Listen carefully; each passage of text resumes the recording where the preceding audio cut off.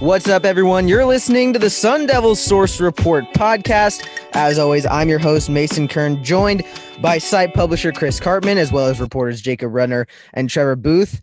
Guys, we're finally in mid-season football after Arizona State loses its first game to USC. Before we get into breaking down the loss, just how are you guys doing? Chris, I know you were out there in LA. How was it covering the first game of the 2020 season? I'm doing fine. It was a surreal experience. It felt more, from the press box at least, like a spring game or some type of a scrimmage, even though the guys were playing really hard, just to have no fans in the stands. You could hear guys yelling from, probably 100 yards away where we were sitting perched on top of the Coliseum. It's just very weird. The ending, I mean, we've seen ASU over the years have some bad losses where they were an overwhelming favorite to win games late. And I reflect back even to how ASU lost 10 years ago against USC in 2010, which continued like an 8 or 9 game streak of losing games by 5 or fewer points in the Dennis Erickson era. They just let the game get away from them and never should have happened. Right. And we'll have a full breakdown in this podcast of everything, what went right, what went wrong. But Trevor, first off, how are you doing? I know you were out covering the game with Chris. How was the experience for you? Yeah, Mason, really surreal. I talked about it on last week's podcast, but full circle for Chris and I going out to the Pac-12 tournament to watch ASU basketball. And then that's when COVID hit. And then sure enough, here we are, and we're covering the first game sort of in this COVID return to play period for ASU. Like Chris said, sort of just a surreal environment at the Coliseum. I was talking to him before the game about the crowd noise that was just coming down from the loudspeakers. And you hear it, right, in the NBA bubble and then some of these sports that are coming back. But then it's just so weird. In person, it's definitely, it had that fabricated feel, but it's something. It's what we have right now. Great experience to be there. Like you said, we'll go more into the game, but definitely something to remember. Yeah, most definitely. And Jacob, I know you and I were at home and very busy, but still at home covering the game from our couches. How are you doing today? Yeah, Mason, I'm good. I would say that it was an interesting experience, not because we were covering the game from home, because we've done that before when not all of us travel to a game. But I would think that the most interesting thing was I knew that the time limit that Chris and Trevor had to deal with, and then we all had to kind of work around the time limits due to COVID and how media weren't allowed to stay in the USC press box longer than 2 hours. So it definitely was a dynamic that I think we're all getting used to. And it's just it's a changing time with everything that's going on. But I'm good, and I'm happy to be on to the next week and excited to be on the podcast with everybody again. That's a great point, by the way, that typically, people don't really know exactly how all the sausage is made in covering games, but typically we're probably 4 hours after the game in the press box still doing work. And the COVID protocols, USC shut the press box down about 2 hours or so after the game had ended. So that contributed to just how quickly that we had to basically work to get everything up. And we did get our game story after our instant recap, and we got a column, and we got all the quotes and video of all of the Zooms that ASU had. I felt like it went reasonably well. I'm never going to be happy with, not being able to do like the entirety of what we've done in the past. But, I think ASU fans probably weren't too interested in reading most of the content anyways. Yeah, that's a good point. And I for one, I'm going to miss the post-game shows, and we'll see if we can do some of that stuff as the season progresses, obviously. But it's a different look, but I think we nailed a lot of what we needed to. And again, you make a great point about subscribers not necessarily wanting to read everything after a 28-27 loss, brutal as the Sun Devils were leading by as many.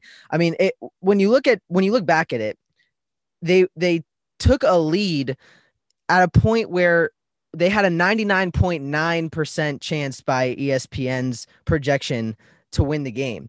And when that usually happens, you can almost all but guarantee a victory and then it slips away in the final 4 minutes of the game. We're going to get into a 4-minute breakdown a little bit later, but just generally passing game, not much going for ASU. Some of these receivers, some of the new guys after Frank Darby got hurt, looked a little green in their first game. LV Bunkley Shelton did catch a team high 4 passes. Johnny Wilson had a couple of drops, but good coverage by USC defenders. But Jaden Daniels in the first game of the season, not necessarily great production, 134 yards and a touchdown in the passing game. But the rushing game, on the other hand, with some of these new guys, Diamante Trainum has 87 yards and 2 touchdowns in his first game. Rashad White has a 55-yard receiving touchdown. The run game was impressive, and Jacob had a notebook on the impressive nature of the rushing game. But when you look at it generally, Chris, what were some of your just instant takeaways from this first loss? Wow. Where do we start? So I think ASU had a very good defensive game plan. Marvin Lewis working with Chris Hawkins, Hawkins coming from USC and understanding like exactly what they're trying to do schematically within their air raid with Graham Harrell. I think that they had the whole off season to prepare for this, and they had a fantastic plan. Essentially, they were playing zone 80 to 90% of the time. We've seen that Keaton Slovis, and I've talked about this in the past, has struggled with recognizing underneath zone defenders. He threw the interception to Merlin Robertson, threw it should have been an interception to Kyle Soley that went through his hands for the completion. ASU gave up virtually nothing outside the numbers with Jack Jones, Chase Lucas, Tamarcus Davis playing sometimes for Jones, who had the cramping issues throughout. And essentially ASU wanted to force the checkdowns to the backs, force USC to extend drives.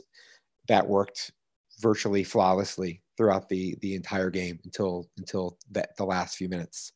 USC's run game was I would say decent at best, and there were stretches that it wasn't even decent really. And that is so the preparations that ASU had for this game. They looked at both a 4-2-5 base nickel look and then a 3-3-5 with Robertson playing sort of an edge roll type of a look. And I had heard that they were practicing more in the 3-3-5 look, but then in the game they played more of the 4-2-5 look.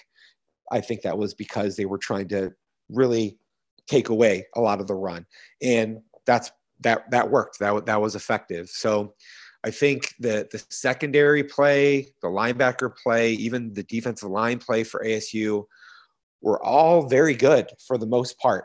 And that's, they, for a huge chunk of the game, they had only given up 14 points. They forced, whatever it was, 4 turnovers. They held USC on a couple of 4th downs.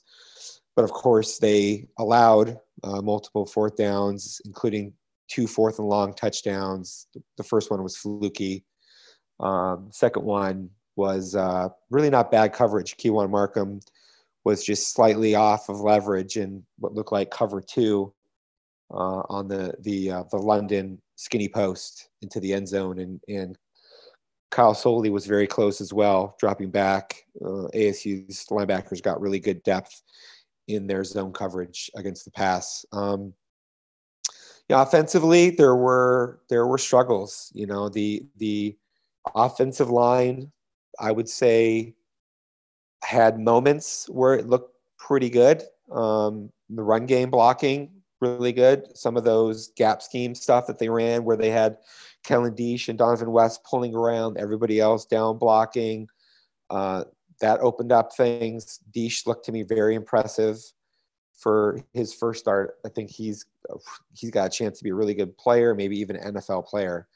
Rashad White, sensational. I mean, absolutely electric.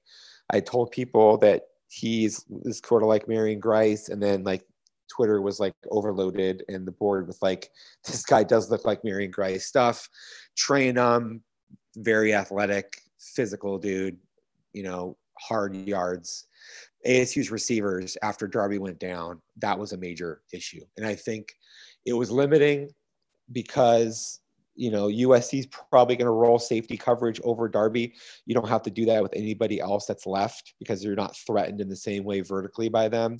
So ASU really had no vertical game, and that makes it easier on a defense to be able to squeeze everything down.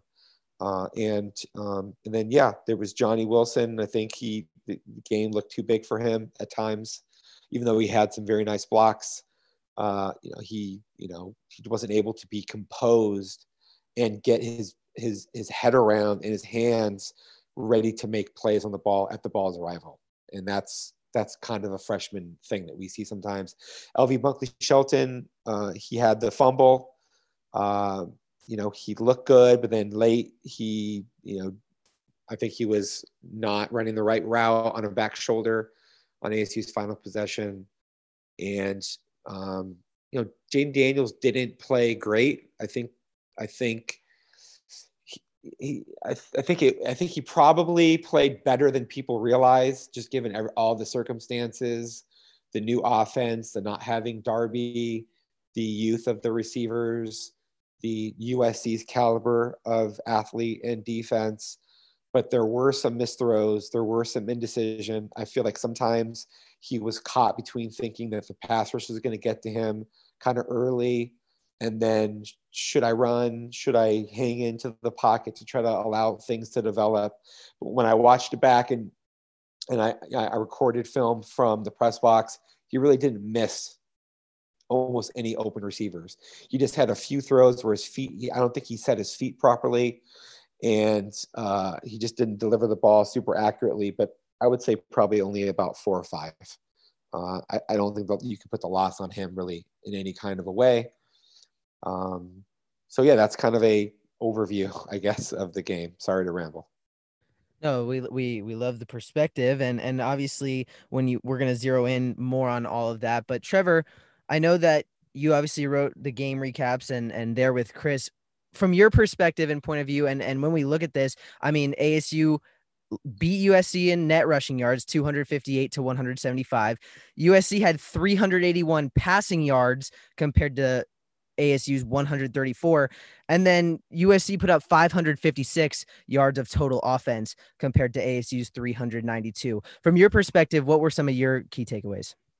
Yeah, and Herm Edwards talked about it a lot yesterday. We could look at the last 4 minutes, which we're going to get into later in this podcast, but he really talked about a lot of moments in the totality of the game where ASU had opportunities that it missed that could have even expanded its lead or had it in a situation where it hadn't had to rely on those last couple of minutes where it had those fourth down conversions that USC had. A couple that stood out to me in the first quarter, ASU forces a 3-and-out from USC. Jack Jones muffs a punt. And then even after that, when they force a USC fumble at the goal line, ASU goes 3-and-out right away. Chris mentioned the Kyle Soley missed interception. That was on USC's first touchdown drive in the second quarter. So that was another opportunity that they could have negated. I think they would have gotten the ball around midfield at that point. And then once they did get the interception in the second quarter from Merlin Robertson, it was later in the half, coming down to the end of halftime, but they didn't score any points off of that. And then in the fourth quarter, when they're up 10, and then that forced fumble by Chase Lucas, and they only get a field goal off of that. That's another opportunity that he was talking about. So a couple things there. And then I think overall, being the first game, and we've seen this in football just throughout professionally and then collegiately as these seasons have gone underway, just some sloppy play. That muff punt I talked about, ASU right away. LV Bunkley Shelton had that fumble in the second quarter. And again, just the opportunities for USC for first turnovers for both teams. So either way you look at it, both teams had sloppy moments, but it just seemed like even on top of the lead that ASU built, that it had more opportunities to expand itself on that. Right, and I would definitely agree in terms of it did look sloppy at times. It's to be expected with the first game of a season, especially one that's been delayed and not as much practice time for USC amid cohort restrictions, all these things we've talked about on previous podcasts. And ASU fumbled it 3 times. LV Bunkley Shelton, you mentioned the Jack Jones punt, and then on the onside kick with Ricky Pearsall on the hands team, which was a pivotal turning point, which we'll get more into. USC also 3 fumbles and an interception that you mentioned by Kedon Slovis. Jacob, for you and your perspective, a different perspective at that, what were some of the main takeaways for you? Yeah, I mean, I think everybody touched on everything, and so not to belabor any of the points, I think I'll touch on one thing that Chris talked about, and that was ASU's ability to run block.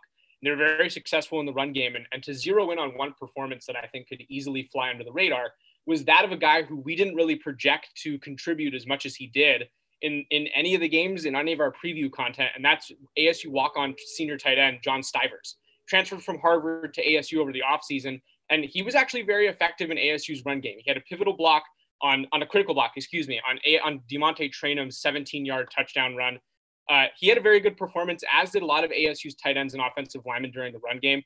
And it allowed ASU to rush for 258 yards of 392 total yards of offense. So I think the biggest takeaway for me was just ASU's success on the ground and whether or not they'll be able to carry that into their, subsequent games this season. But I would say that that's the biggest thing for me without going over everything that everybody's already said. Right, and we'll kind of zero in more on the final 4 minutes of this game, which we've alluded to already. ASU goes up 13 on a 41-yard field goal by Christian Zendejas, who made both of his attempts in this game. And it was a decision that we'll kind of get into whether it was right, whether it was wrong. But Christian Zendejas gives ASU the 13-point lead. And the rest of, and this was with 11 minutes left in the fourth quarter. When you kind of see the game book and the rest of the rundown of the game, there was 2 fourth down touchdown passes by Kedon Slovis, an onside kick that goes USC's way. This seemed very lucky. Chris, is that how you would categorize the final 4 minutes for USC, or what kind of led up to everything going wrong for ASU? It was a combination of luck and ASU, not doing enough. Really, it's not. It's you got to go back to those, sort of sequences. And what I remember is there was a fourth down conversion that ASU gave up prior to the first touchdown. That was, sort of fluky because it bounced off St. Brown's hands right to Brew McCoy. But before that even happened, ASU gave up a 4th and 3. Evan Fields on that play was not where he needed to be in the zone coverage. He was a couple yards too deep. You have to know that USC is probably going to throw to the sticks. That's the tendency. He was like 3 yards off of the first down marker, and so they completed that one. There was several other sort of things that happened that contributed to it. On the ASU series before that, Ladarius Henderson, who was playing right guard because Henry Haddis went down at the end of the second half with some sort of an injury. He got beaten badly on what was a Daniels quarterback draw that I think otherwise might have opened up, because that had worked for ASU and Daniels throughout the game to that point against man coverage. So then as a result, ASU had to punt. Then there was right after that, before there was the 4th and 3, Chase Lucas was maybe slightly soft in coverage and missed an ability to bat down a ball. That was a 7-yard game on 2nd and 10. It would have been 3rd and 10 if he gets there. And then on the onside kick, that wasn't just luck. Looking at that really closely again, what I saw was Ricky Pearsall wasn't lined up properly. I think he was clearly too far toward the boundary. Probably should have been a few yards inside. If he's a few yards inside and probably maybe a yard or two even closer, he's able to cut that ball off before the outside player for USC would even be able to get around. The USC player never would have been able to get there. There was essentially a pocket in between Kyle Horn and Darian Butler that's intentionally created for where the ball is likely going to go, and where Pearsall is supposed to basically step up into that pocket to make the play. But he was too far outside and near the boundary. And that's what enabled the USC player who was the furthermost outside to be able to get there and get a fingertip or so either on the ball or on Pearsall's hand which contributed to Pearsall being unable to bring it in. And then when we go to what happened on the final drive for USC, everybody's going to talk about that 4th and 13, where it was the touchdown. The 4th and 9, where it was the touchdown.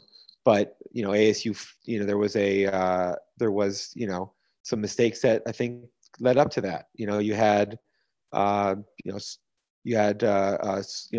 probably had too much time to work on some of the earlier plays.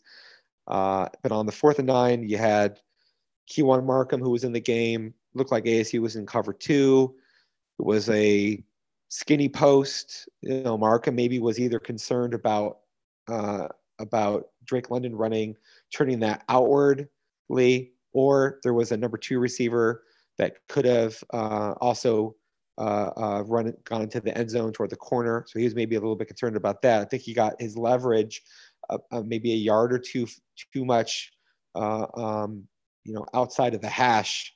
And then when he came back to the throw, he tried to break it up with his right hand, when if he tried to break it up with his left hand, which Herm Edwards alluded to, I think he might have been able to be successful there. So all of that together, it's like it was definitely a lot of luck, but also ASU had opportunities and wasn't able to get the job done.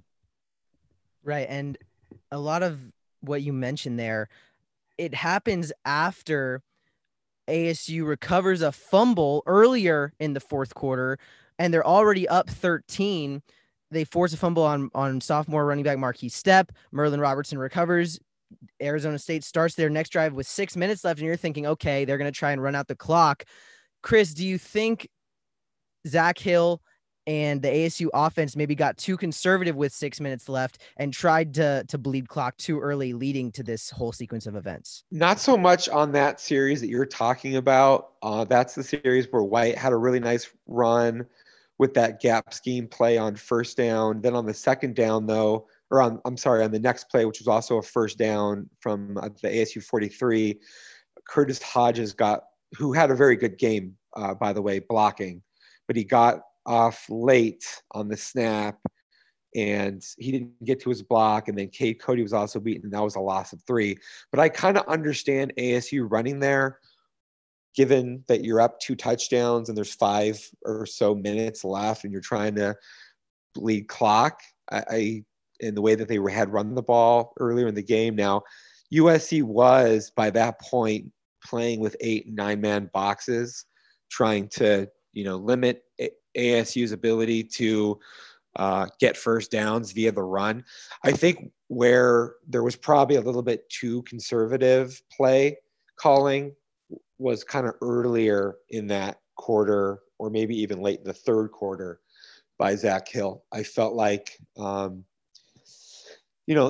the way that the run game had been going and how USC was starting to creep up to the line of scrimmage, the USC linebackers were getting very sort of impatient, and they were really darting up. So there were opportunities for some play actions where you could get the ball to the tight ends, where you can run some slips, where you can do some boot actions, some things that move the pocket, that get maybe Daniels into some levels concepts. I'm not sure if they didn't have it really into their game package, or that Hill didn't want to go to things that they hadn't been doing earlier in the game, or what it was.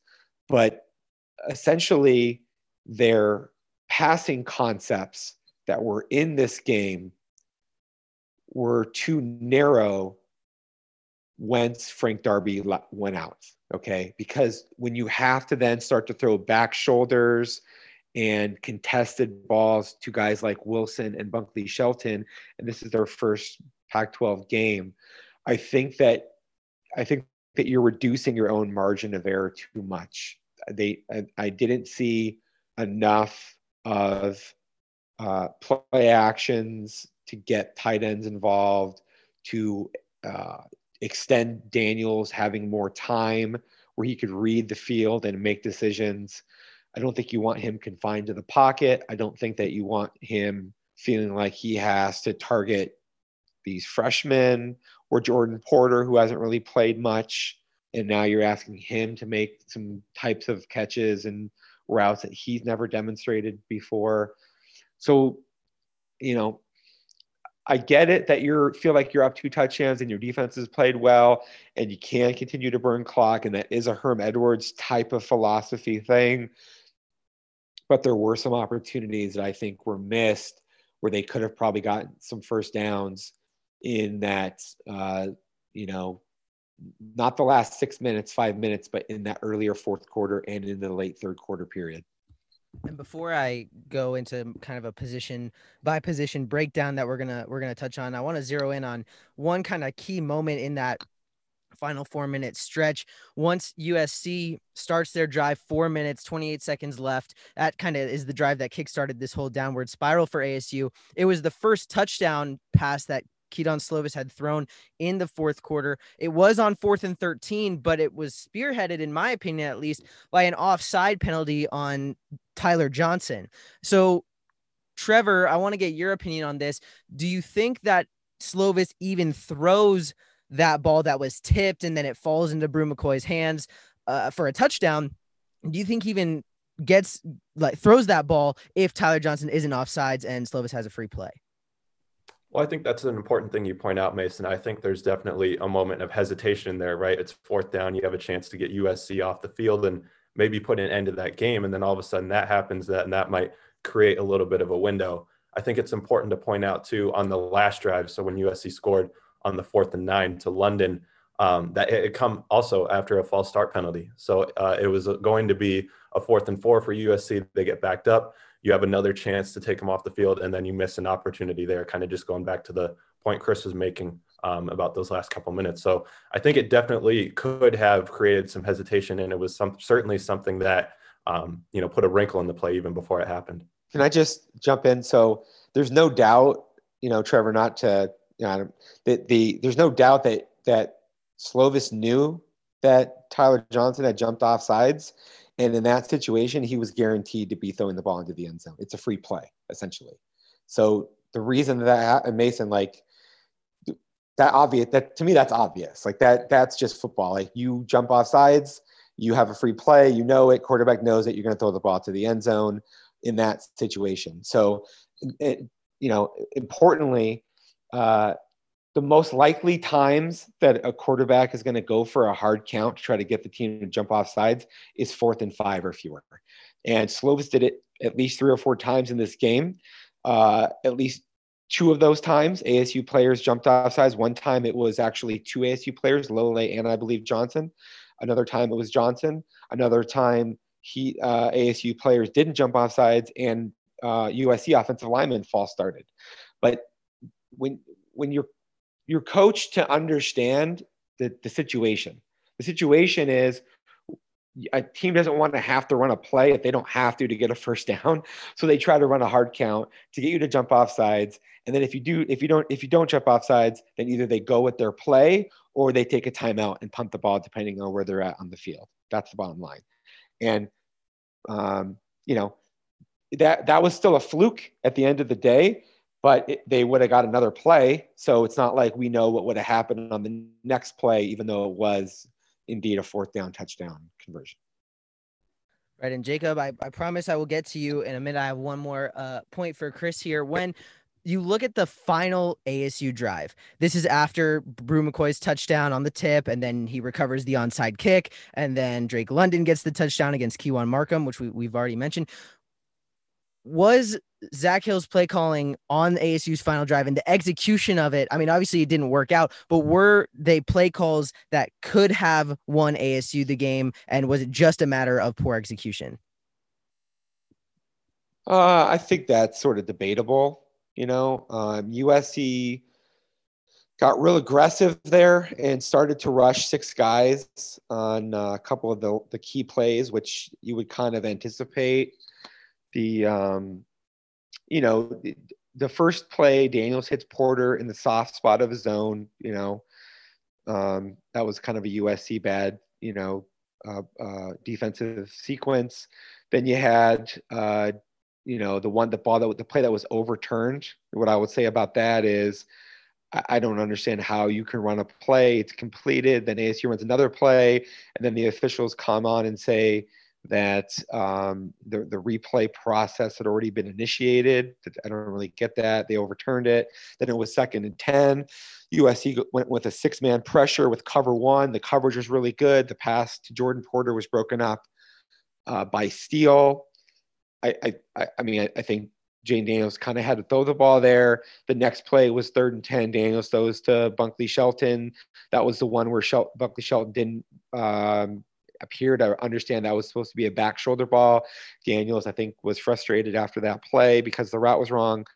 And then on the 4th and 10, I think Daniels didn't have his feet set. Maybe he was either contacted or about to be contacted as he threw the ball. And that's just very slightly short hopped Bunkley Shelton, who was in position to where he maybe had a chance to, right at the marker, make the first down conversion. Again, I think you're putting too much on your offense with the receivers that you have, with Frank Darby out of the game and against USC.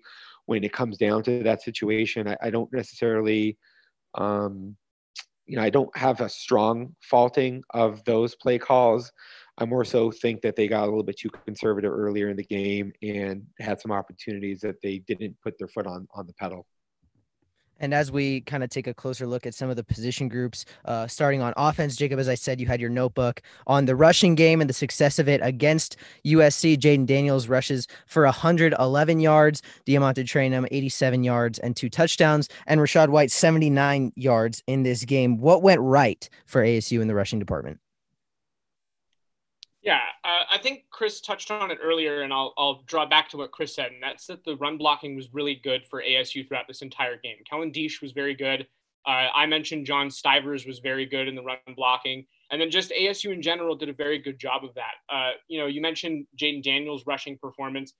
There were a lot of situations where, due to ASU's pass protection, which was inconsistent, like Chris said, throughout the game, Daniels was forced into situations where he had to run it, and he made the most of that. He became the first quarterback at Arizona State to rush for more than 100 yards since 2013. Taylor Kelly rushed for 135 yards in the Holiday Bowl in 2013. It was a good rushing performance overall. I mean, we kind of hit on it. ASU's running backs scored all 3 of their touchdowns in the game. Just a very strong performance for a debut. Diamante Traynham, he is the first running back since ASU running back since 1990 to score 2 rushing touchdowns in his freshman debut.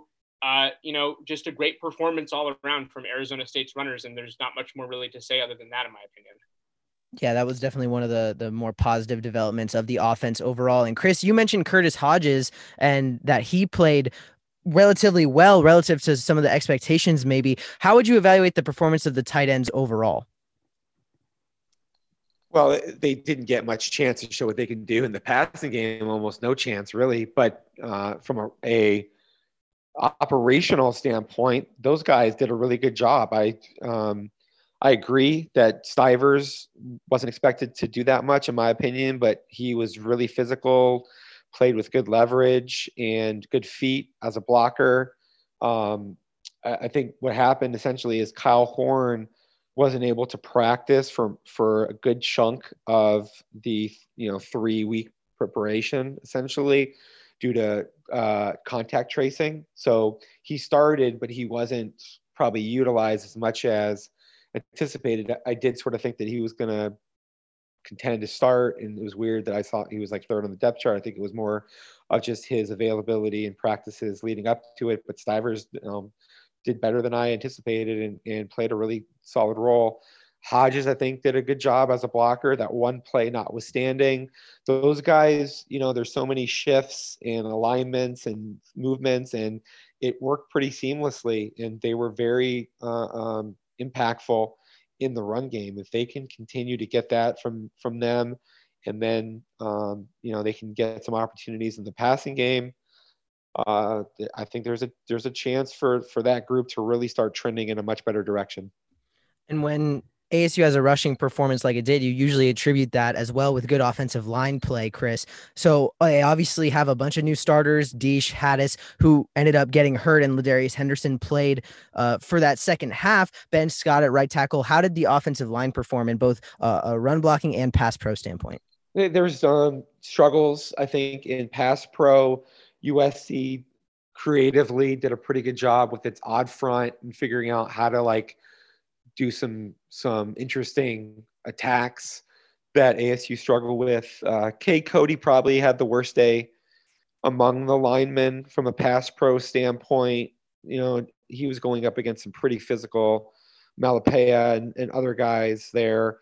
Henderson had some moments of weakness when he came in. I was sort of surprised, actually, that they didn't slide Ben Scott inside the guard and play Henderson at tackle. But that's one of those things that you miss because you're not out there watching it every day. We would have picked that up had that been the case. But we did know that Henderson was going to be the sixth guy, the guy who came in regardless. Just didn't expect that exact configuration. Again, Kellen Diesch, outstanding. We saw him in the spring. I was like, okay, this dude is really good. He moves great. His technique is awesome. I had heard some things, maybe some question marks about his physicality in preseason camp once they got the pads on and game got into some more contact. But no, I mean, he not only did he look really good, he looked like he might be the best ASU left tackle that we've seen in years. Okay. I want to put it into that kind of perspective.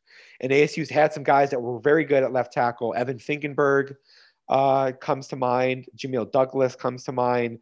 Those guys were probably just a slight notch below first or second team all conference caliber when they were at ASU, whatever it was, 7, 8, 10 years ago.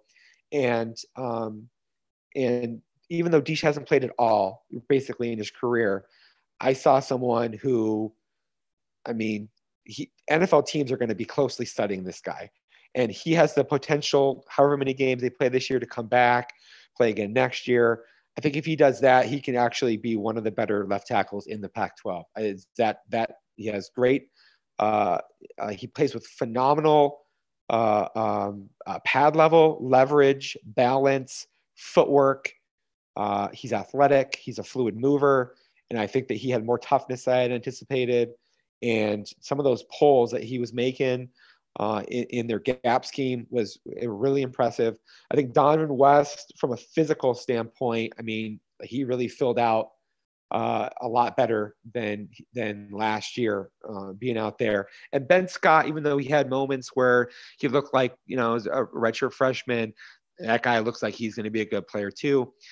So, really the offensive line, even though there were some pass protection clearly issues, I thought it was very encouraging sign for not only where they're at, but where they're headed. And before we move on to defense, Jacob, I know you had a point about tight ends you wanted to make. Yeah, not to go backwards too much, but I did want to give a fact based on something that Chris said, because I do think it's important. And Chris, you mentioned that ASU's tight ends weren't really involved in the passing game, but they did play a good game against USC. I think it's important to mention that they actually served in the same role almost exactly with the amount of usage that they were used in Zach Hill's offense when he was at Boise State. We did a pretty deep dive as a staff on what Zach Hill did at Boise State with his tight ends last year, with at least one tight end on the field roughly 80% of the time, and at least two tight ends on the field roughly 40% of the time. And so just to kind of back up what Chris said with the overall numbers from what Hill did last year, it was very similar overall in terms of the usage that he had in this performance. And I just thought that was an important point based on what you said, Chris. Yeah, very interesting. And we did, we'll have a lot of analysis from our deep dive on Zach Hill's Boise State offense to come. But transitioning to defense now, it was an overall good performance until that final 4-minute stretch. The ASU's defense held USC to 14 points through 3 quarters. And obviously compared to last year when it was a 28-7 game after the first quarter, a lot to build on for ASU. They get 3 sacks on Kedon Slovis in this game, 7 tackles for loss, and 3 forced fumbles as well as an interception. Trevor, specifically along the defensive line, it seemed at times they were putting Slovis under pressure, forced some errors and hard hits leading to fumbles. But overall, how would you assess the performance of the defensive line under Robert Rodriguez in his first game with ASU? Yeah, and this is one of the topics that we had talked about throughout preseason camp. How well is ASU going to be able to establish a pass rush, especially at defensive end, where there's a couple guys transitioning from different positions. They're implementing a new scheme. And how's this going to look under Robert Rodriguez? And I think from my personal view that it exceeded expectations a little bit from what they were able to do. You talked about some of the guys that stood out. Jermaine Lele had 1.5 sacks. He looked really good on the inside. And then Michael Matus, who we saw get the start at defensive end, which we were thinking was a little bit of surprise when we saw the depth chart before the game, had 0.5 sack and had some good moments there as well. And then Tyler Johnson came in and had a sack too. So I think from defensive end, they showed some good things along the defensive line that, like I said before, was maybe exceeding what we were thinking coming in just because we didn't know. And Chris, zeroing in a bit more, last year under Jamar Cain, are you seeing after this first game any differences in terms of the technique? Obviously the scheme is different, but in terms of the approach of the defensive linemen in their respective assignments compared to last year, that's maybe elevating the play of guys like Matus and possibly Shannon Foreman, some of these other veteran guys? Well, definitely the technique is totally different because now you're going to a 4-down a look. And so you're playing different, you're lining up in different places on the field. Remember last year, their defense was the 3-3-5 was quite different. It was asymmetric attacks, a lot more diagonal and lateral movements. This is more of a straight ahead sort of a approach, more mano-a-mano, but they executed some very good twist actions, some stunts that Lele was able to take advantage of to get free on the one sack that he had where USC didn't adjust well at basically coming off so that they could get to the Lele stunt. Michael Matus, I think, played quite well, all things considered, just given the limitation of what his career has been to this point, being on the field, and he's out there against USC, playing really physically. Tyler Johnson had, I'm not surprised to see him go out there and have some really good reps. He's one of the better athletes and one of the higher upside guys on the team. He just needs to be completely dialed in, and that hasn't always been the case. I think there were some really good signs for where they're at, where they're going. They were physical against the run on the interior. Omar Norman Lott, he had a couple plays, one in particular, I think maybe it was his first play on the field, where he, adjusted and then ran back to get in on the tackle near the goal line, showed really great athleticism. I think, Stephon Wright showed some athleticism, even though he wasn't out there that much. They just need a little bit more talent at the end positions.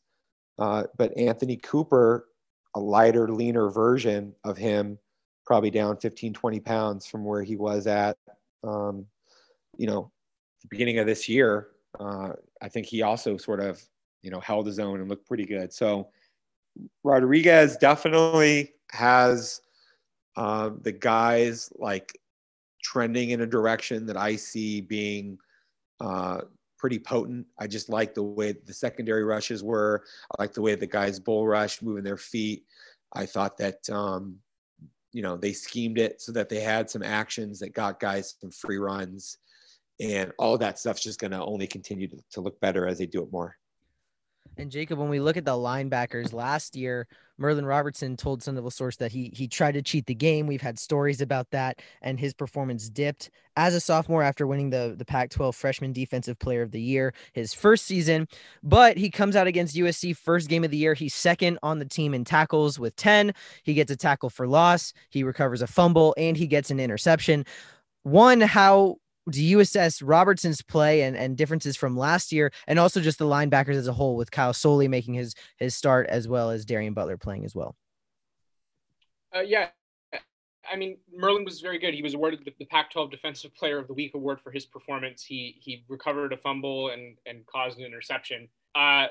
He played really well, and Trevor has written a couple times about how Merlin Robertson last year didn't feel like he was at the peak of his game, and he felt like he was cheating the game. And then, throughout the offseason and the lead up to this campaign, he had told Trevor again that he was much more focused on just his craft and being able to execute his assignments with better focus on the game. And we saw that, I think, in the first game of the season. And Chris, you can correct me if I'm wrong, but I think that this was kind of the performance that a lot of people were looking for in terms of just Merlin Robertson being able to show what he's capable of. And then, you mentioned the rest of the linebackers. Chris had said it earlier in the podcast. It was a good overall performance from the group as a whole. Soli did drop an interception, which, proved critical in the outcome of the game, but it was a good performance overall for the group and especially Robertson. Right, and Soli's dropped interception that really went right through his hands, leads to a USC touchdown on that drive. But Chris, do you find Robertson more motivated after this first game? I know he's been dealing with a lot since the spring, the passing of his father. Do you just see a more motivated Merlin Robertson after this first game? Yeah, it's hard to speak to someone's motivation exactly. It's clicked to him the importance of what happens in, all of the months between when you play a season and when the next season is. Okay. Like, he's clearly lighter, leaner, he's more flexible. It's allowing his athleticism to show more. He knew exactly what he was supposed to be doing schematically. I think he had a couple plays where he lost containment and maybe wasn't exactly where he was supposed to be, but he took on offensive lineman blockers more physically. He was much, much better from a coverage standpoint. The interception showed that very clearly. Just the awareness, the ability to get the depth that he was supposed to get to, the reaction to the ball. I just see somebody who is his habits are probably just getting better. I never really question like his motivation or his desire to want to be a good football player. I think that's all there. I think it's more about like having the maturity to understand that happens even when you're 4 months away from playing a football game, and there not being a disconnect there. And I think that's now resonating upon him and how close that he is to being able to possibly change the lives of his family and his future, if he's able to put it all kind of together. So, there still is more that he's going to have to show and do. And I've been saying I don't think he's quite as good of an NFL prospect as some others have indicated, like Mel Kiper and whatnot. But if he keeps playing like he did in that game, he's going to go a long way toward alleviating some of those outstanding concerns about where he's at from a skill and athleticism standpoint. And when we look at the performance of the secondary, Trevor, first of all, I know Chris took to Twitter after he rewatched the game, gave praise to Jack Jones and Chase Lucas and Jordan Clark for their performances, respectively. The safety room, interesting. DeAndre Pierce and Evan Fields get the start and a majority of the playing time. Evan Fields leads the game in tackles with 17, a good performance by him. Overall, how would you assess the play of the secondary and the lack of Ashari Crosswell in this game? Yeah, so talent has never been a concern for the secondary, right? And especially with their cornerbacks. Jack Jones was a top-ranked cornerback recruit out of high school before what happened with him at USC. And then when Chase Lucas converted to the position out of Chandler High School from running back, he was an all Pac-12 second-team performer and then just had some concerns with consistency in the last few years. But I think those guys really performed. You mentioned Chris tweeted about it. When he went back and watched the game and watching the game too, it really seemed like they didn't give up anything vertically. There was one play I remember in the game where Jack Jones was beat for a second by a USC outside receiver and came back and was able to make a tip on the play down the field. And those guys really did seem locked in and energized throughout the game. Chase Lucas had the forced fumble in the fourth quarter. So those guys came out and showed, and they said that they're going to have to do that this year collectively in order to reach their goal. They've talked about going top 10, top 15 in the draft. So that's something to follow there. Evan Fields, transition from him coming from Tillman into more of a strong safety or in this type of safety role with ASU's new scheme. And as you mentioned, Mason had 17 tackles, was an aggressive player last year. And we saw that more again on Saturday with the 2 forced fumbles that he had. And before DeAndre Pierce went out of the game, he had some good reps as well. Talking about Ashari Crosswell, we'll get into that, I'm sure. But overall, I thought the secondary performed very well. Jordan Clark was in that mix too in that first game. And Chris, I know that obviously, as I said, you tweeted about this. I want to get more into Crosswell's absence as well, and we can touch on that in a minute. But overall, why were you so high on the play of some of these guys in the secondary? I mean, they balled out like point blank. Uh, Tell me one play that Jack Jones or Chase Lucas or even Tamarcus Davis gave up outside the numbers at a depth of more than like 10 to 15 yards. It did not happen in the game, right? And part of that, of course, is they were playing zone coverage for a lot of it. But either way, whatever techniques that you play, you still have to execute, and teams can beat you.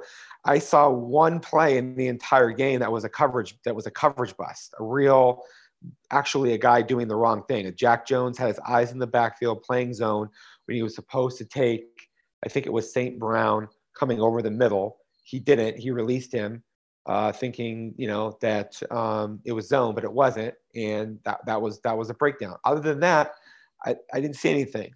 Like late in the game, ASU got a little bit loose, it got a little squirrely. It tends to happen like that. They had that one completion over the middle that was in a soft spot of his zone. I believe it was in front of DeAndre Pierce. It was hard to tell exactly because they didn't replay it, and the TV copy was too tight, and I haven't had a chance to see if I have that one in the all 22 that I shot from the press box. But DeAndre Pierce played exceedingly well for his first game. I thought he was in the right place virtually all of the time. Evan Fields, he had 17 tackles. I think he had like maybe 2 missed tackles in the whole game that I counted. He was reactive. He was in the right spot. He felt his way in zone coverage extremely well. He closed down to the play great. I mean, that looked like a guy who's getting ready to get drafted. Okay, he's a really impressive athlete. His tackling form and skill level really improved, I think, in that game. Jordan Clark, in a very difficult situation when you're playing in the slot, you have these really challenging leverage situations where you have to allow the receiver to declare where he's headed before you start guessing, because then you can get beat and double moves and vertical attacks. He didn't really give up anything that was significant. There was a few times when he didn't have quite tight enough coverage, but that's an acceptable mistake for somebody who's a freshman thrust into that type of a situation.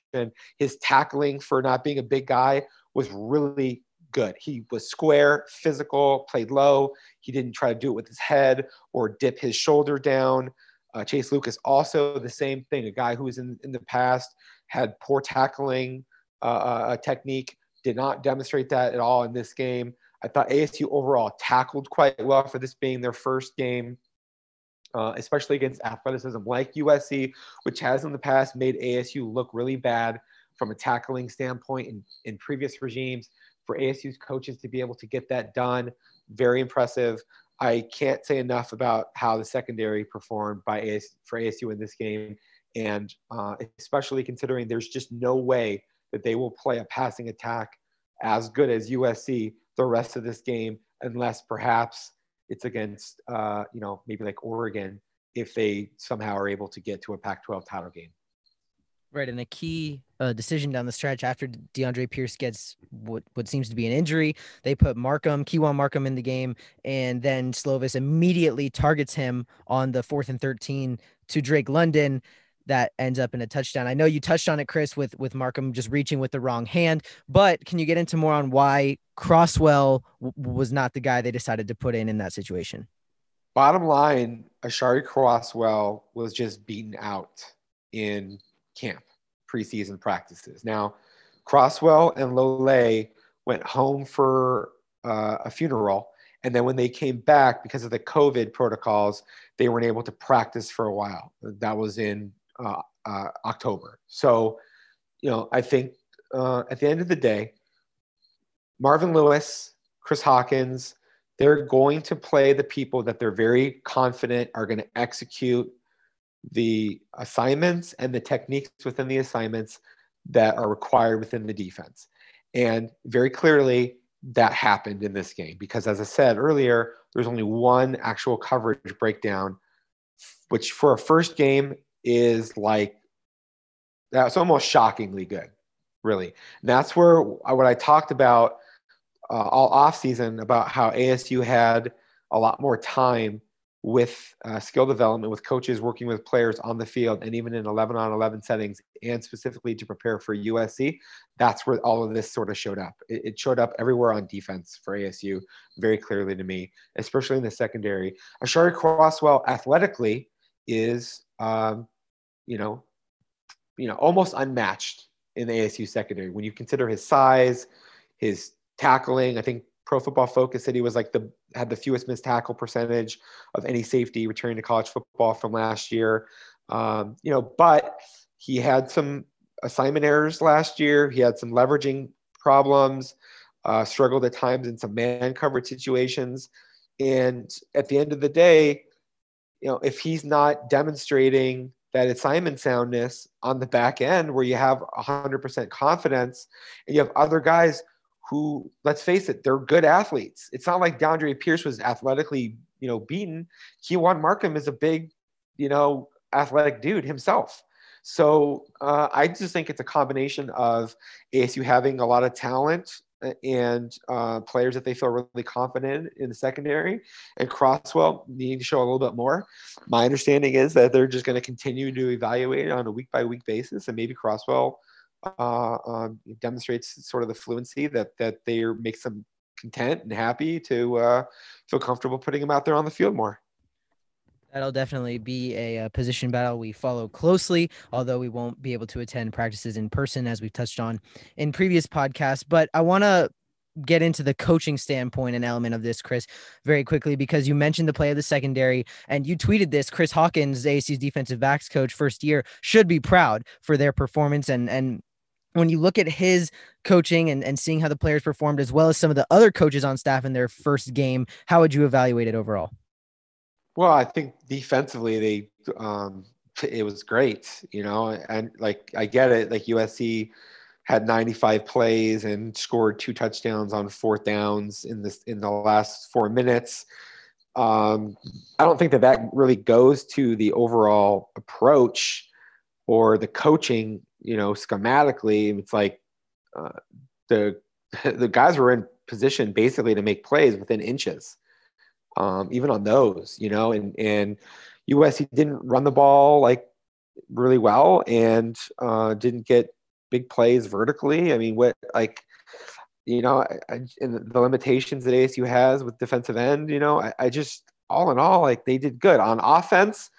I think that they, there were some missed opportunities. I'm curious that they didn't have more diversity of a scheme installed for the game, or if they did, why they left so much unused on the play sheet, in the third and fourth quarter.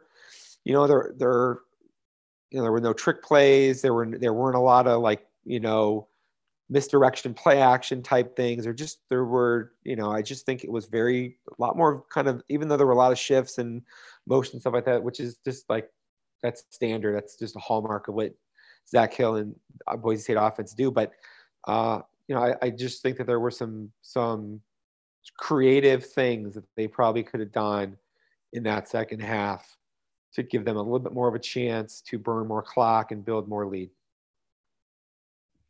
And as we wrap up here, we take a look ahead with California on tap for ASU this next week, depending on COVID and how that plays into a possible cancellation. A couple games canceled this first week of the season. But Jacob, as I said, we wrap things up here. Final thoughts. What does ASU kind of take away most from this loss? I think that it's a combination of just how well they played defensively and how they're going to have to continue that performance for the rest of the season. And I think that it'll be interesting to see how well they're going to be able to continue the defensive performance from here on out. And then the other thing is just being able to find more consistency offensively. Can Jaden Daniels develop a better rapport with his young new receivers or guys that didn't really play much in the past? It's Andre Johnson, Ricky Pearsall to a degree, even though he appeared in every game last year. Is Jaden going to be able to develop that connection? And there's not really a lot of time to do that this year. They only got 5 more regular season games, and Cal is kind of in the balance still, depending on whether or not they're going to be able to play it, like you mentioned. So I think that the biggest takeaways are, can Jaden rapidly develop a connection with the young receivers? And then just how well ASU can continue its defensive performance. Trevor, what are you looking toward most as ASU moves forward from this? Yeah, I think on top of what Jacob mentions, it's how does ASU find itself internally now? Because you spend the whole offseason getting ready for this game against USC. It doesn't go your way. That's a big opportunity for your potential hopes to win a Pac-12 championship. And now the margin for error is even thinner, right? For the rest of the season, you basically have to win out and hope that USC slips somewhere along the way. That's nothing you can control. But how does ASU find itself and recommit to preparation after a game like that? That's what I'm looking forward to seeing in the week ahead, and what else is to come. Chris, final thoughts. I could be wrong, but I kind of do not anticipate an emotional hangover. I think it was a very physical game, even more so watching it again on TV after being there in person. And so they may be bruised and battered to some degree, and sometimes that has a lingering effect with your preparation. Their coaches are going to rally them and tell them that, which is true, that USC looked far from, being a overwhelmingly likely to like run the table or anything like that. ASU, to my eye, should probably be favored in every game that it plays the rest of this year. When even though it was probably the most consequential game in the South and the result was really hard, I think you can hang your hat on the fact that you were basically the better team for almost the entire game. That's not going to be debilitating emotionally, and defensively, I think they have a really great chance to be an excellent team. And I just I don't even know if we're going to see a Cal game this week, but I guess overall what I would say, Mason, is ASU wasn't out-athleted by USC, and I think ASU outcoached USC. Okay. So we're seeing the recruiting sort of continue to tighten the disparity that has typically existed between these teams, coupled with USC having that one bad sort of class in recruiting where ASU's at with its freshmen. I think that the overall, the game was when you have a 99 point whatever chance to win, it's like, that's a heartbreaker. But I think I'm always looking at overall trend lines. The overall trend line for ASU remains very positive. I think 2021 has a chance to be a pretty special year. It'll all be determined by developing the talent they're bringing in via recruiting. But that's going to wrap up this edition of the Sun Devil Source Report podcast. For site publisher Chris Karpman, as well as reporters Jacob Brunner and Trevor Booth, I'm your host, Mason Kern, saying so long. Thanks for listening, and we'll catch you next time.